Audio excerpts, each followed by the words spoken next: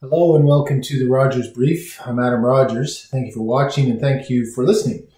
Today was day 55 of the Mass Casualty Commission proceedings, and most of the day was spent with cross-examination of Chief Superintendent, at the time just Superintendent, Darren Campbell.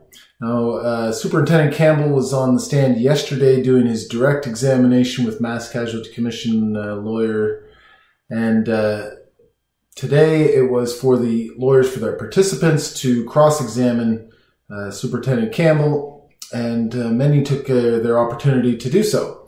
Before I talk about some of those, another bit of news happened today, which was that Lisa Banfield's charges of supplying ammunition to her spouse, Gabriel Wortman, were formally withdrawn. As I mentioned yesterday, she has completed the restorative justice process, and that means that when you do something outside of court and you come back and your charges are withdrawn from provincial court, usually reserved for first-time offenders, first-time charged people without a criminal record, and for relatively minor offenses, which this would have been, even considering the scale of what happened with Wortman himself. So that was interesting, and we also got to hear at the end of the day, or close to the end of the day, from James Lockyer, who is Ms. Banfield's lawyer, based out of Toronto, well-known certainly among lawyers nationally for his work with the wrongfully convicted, among others. So, some interesting things happened today. So with Ms. Banfield, just reading some of the news reports from court this morning, provincial court, where the charges were withdrawn. There was a Crown that had stepped in for the main Crown that was handling the case, Sean McDonald, and it was done before Judge Theodore Tax. And in his comments that were reported in the Saltwire article, at least, Judge Tax said, "I don't know what you did through the restorative justice process, but I'm glad it's completed and everybody can go about their lives." So that tells me that it was never publicized in court what Ms. Banfield's obligations were, her responsibilities to the restorative justice process. Hearing from the families that there was nothing that involved them in any way. So adding all those things up, it seems very clear that the condition, maybe the sole condition, was for Ms. Banfield to testify at the Mass Casualty Commission, and that was enough to have her charges withdrawn. So very interesting in a number of senses, that nobody was saying what was going on, that she committed to do something which she could have been subpoenaed to do anyway as part of her restorative justice process to get her charges withdrawn. So all goes around to a number of things, and a real perhaps discussion of the quality of those charges anyway, which I'll get to when I come to Mr. Lockyer's questions, which were pretty interesting for Superintendent Campbell. But before that, there were some other lawyers that had cross-examination questions I want to talk about. The first one that was at the podium was Rob Pinio from Patterson Law, which represents most of the family participants. One of the first things he talked about, people may have been wondering why he spent some time on this, was questioning Superintendent Campbell as to why he didn't have a scribe. So that is another officer assigned to basically stand next to them, take notes on everything that happens, discussions, decisions, things that were information that was conveyed, all of that stuff that would go down in notes. We heard earlier in the proceedings that Staff Sergeant West did have a scribe, and it was somebody that was, because he's taking in information, trying to make decisions, talking to people, doesn't want to take time to make notes when you should be making decisions.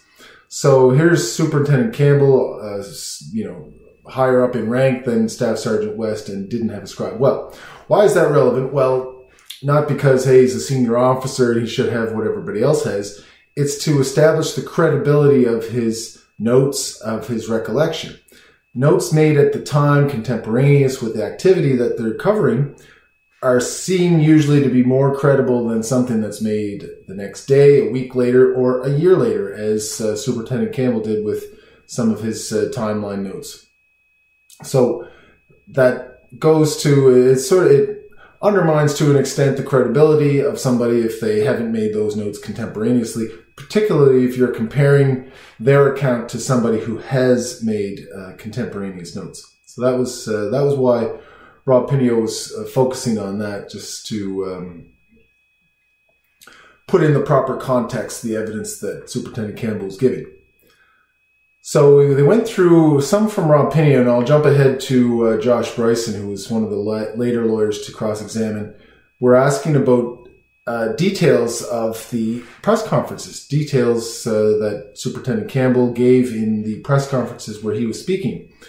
And there was a number of them. So one was that during the initial press conference that Darren Campbell gave, he said that it was important for the public to note, that there was only one way in and one way out of Portapique.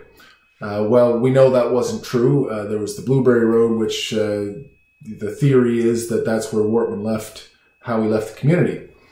So saying so seemed to bolster the credibility of the RCMP at the time to say, hey, we thought we had this guy covered. There was only one way in and out. So that was a notable error in his first press conference.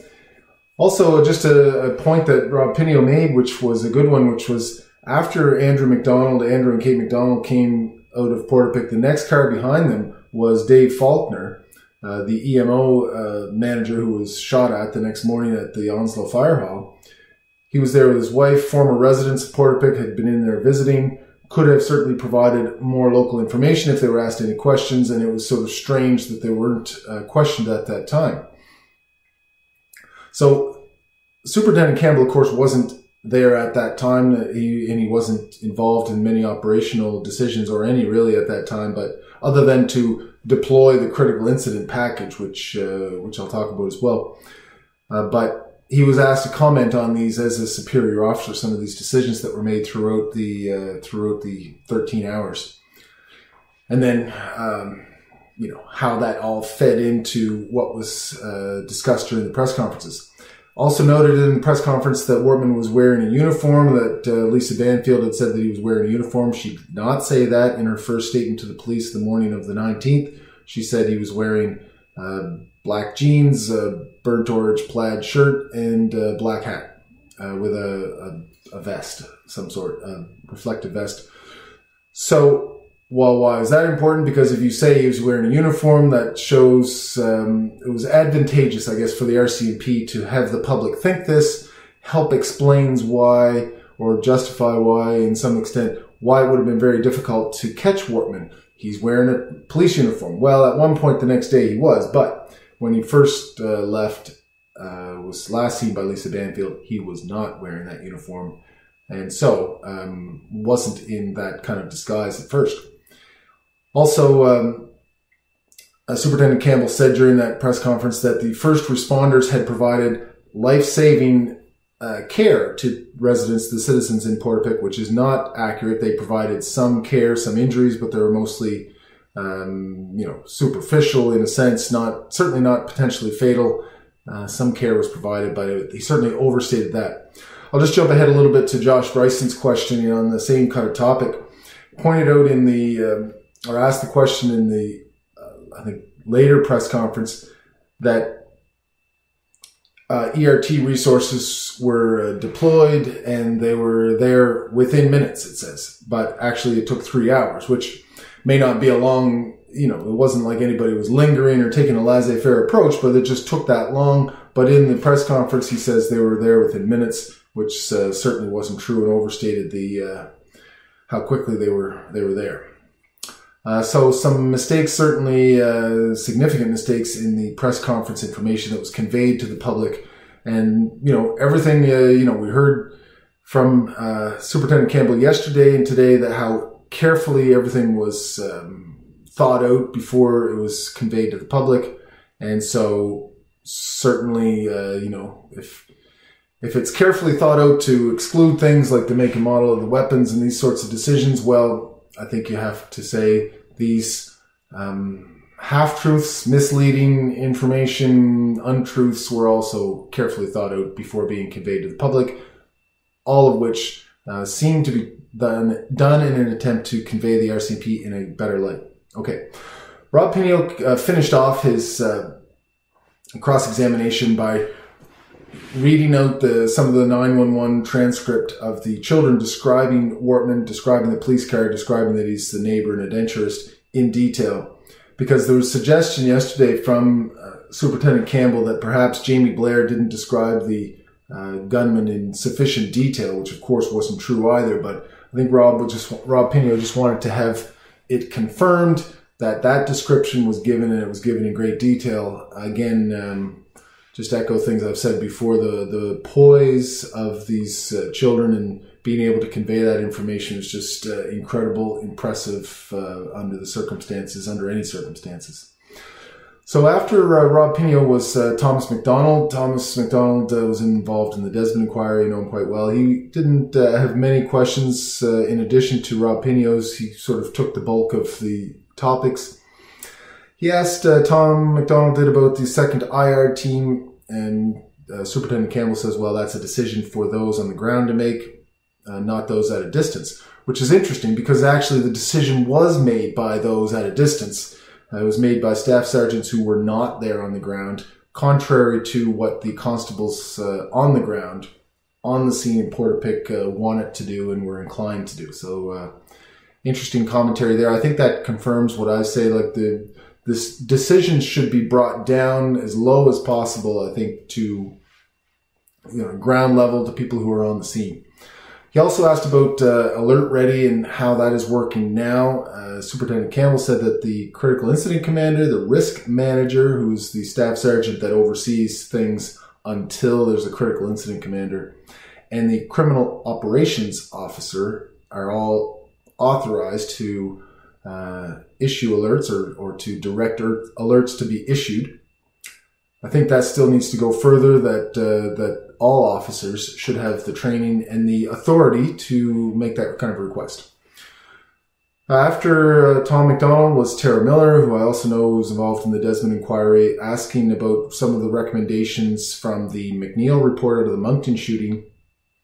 Among those are that talked about a centralized communication center. We've already talked about this before with the Staff Sergeant West and the command center being created on scene close by events rather than there being a central one. It seems like now there is that central one in the Operational Communication Center in Burnside, and that the RCMP critical operations would be directed from there rather than trying to bring everything onto the scene in disparate parts of Nova Scotia. She also asked Superintendent Campbell about GPS, and that has not been, we learned, fully implemented yet into the portable radios that the officers carry, which certainly should be. And she asked about air services. It doesn't appear from Superintendent Campbell's evidence that the air services issue, that is the lack of air service, the lack of dependability of the air service, has been resolved in any significant way. And then the IR training, the immediate action rapid deployment training for officers in rural areas, in nighttime situations, that training has not yet been implemented. Superintendent Campbell agreed that it is important. All right, so that was the morning of those three lawyers. Natasha Najawan from the National Police Federation started out in the afternoon. Spent her time very openly, I think, advocating for more police officers to be hired in these situations to bulk up the numbers in each detachment in each region that is policed by the RCMP. Josh Bryson, I've already mentioned him. He represents the Bond family, so he talks about the Cobequid Court situation. So in the southern end of Portapique, it wasn't canvassed right away. It wasn't investigated the night of the 18th. There was some passing, some officers passed by some of the residences early in the 19th, but it wasn't until the afternoon that anybody checked.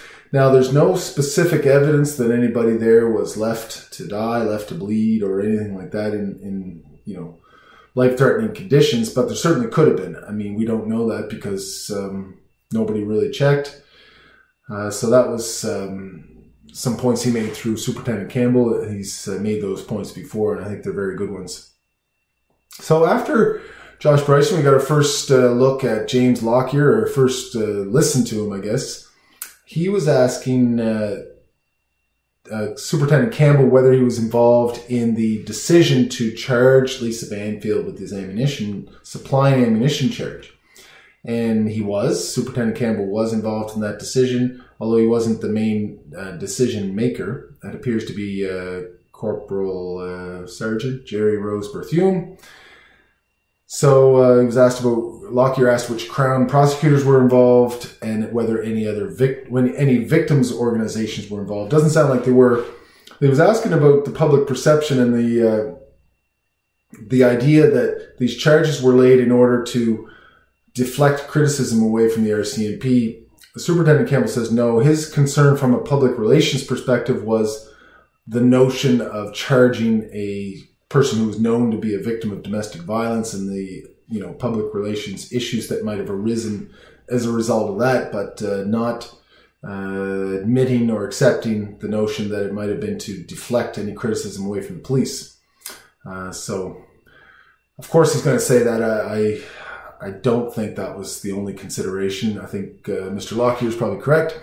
But the other thing that he said was more interesting, the other line of questioning, which confirmed something I had suspected after reading the interview that Ms. Banfield gave, the third one with Staff Sergeant Vardy, where in the middle of it, they're talking about this cross-border gun smuggling activity and Lisa Banfield's knowledge of it, any understanding she may have had. And all of a sudden, Staff Sergeant Vardy starts giving her this paraphrased version of a charter warning, which would basically say, you have the right to counsel, you have the right not to say anything in the meantime. But he didn't give it properly. He didn't give it at the first of the interview. There was no charter warning, as I understand it, when Miss Banfield did the walkthrough later in that fall of 2020. So some issues there. And what I've said before, it sounds like from James Lockyer's question that there was a strategy developed and that the strategy was disclosed in the criminal disclosure for Miss Banfield and James Banfield and Brian Brewster, her brother-in-law, that the RCMP were going to question them about this ammunition without giving them their rights to counsel, which is a very risky strategy, not a good one on the part of the RCMP, but because the RCMP know that if they're going to ask questions after giving that charter warning, that people are less inclined to give answers, and that's why the charter warning is required to be given. So certainly they seem to be trying to trick the accused in some way to give self-incriminating details, which they may have, which led to the charges. But I would say, and I guess Mr. Lockyer would probably agree, that these charges they pled not guilty. These charges would not have stood up in court. If they had proceeded in the face of this lack of a charter warning, all the evidence that was derived from the statements, in the statements themselves, and then any evidence that was derived because of information provided in the statements would have been thrown out, would have been excluded from consideration in court. And unless there was some significant other evidence, which didn't seem to be, then all three of them would have been found not guilty as a result. So, interesting, certainly would have improved Ms. Banfield's negotiating leverage in the restorative justice conversations, and it appears that her appearance, such as it was before the Mass Casualty Commission, satisfied all of those restorative justice conditions, and maybe that was the only one. So that was all quite interesting. So we're back tomorrow, and I'm going to be there in person in Halifax at the Mass Casualty Commission proceedings. We're going to hear from Chief Superintendent Chris Leather, fresh off his appearance yesterday in the House of Commons National Defence Public Safety Committee, to give some of those same accounts tomorrow. So we'll see all of that. Look forward to seeing people in person and checking in on the proceedings. I'll report back once I'm able to get to a place where I can do my video and do my written piece, and so hopefully we'll do that within a reasonable time after things conclude tomorrow. But that's all which to say thank you for watching, and thank you for listening to all this, and we'll see you next time.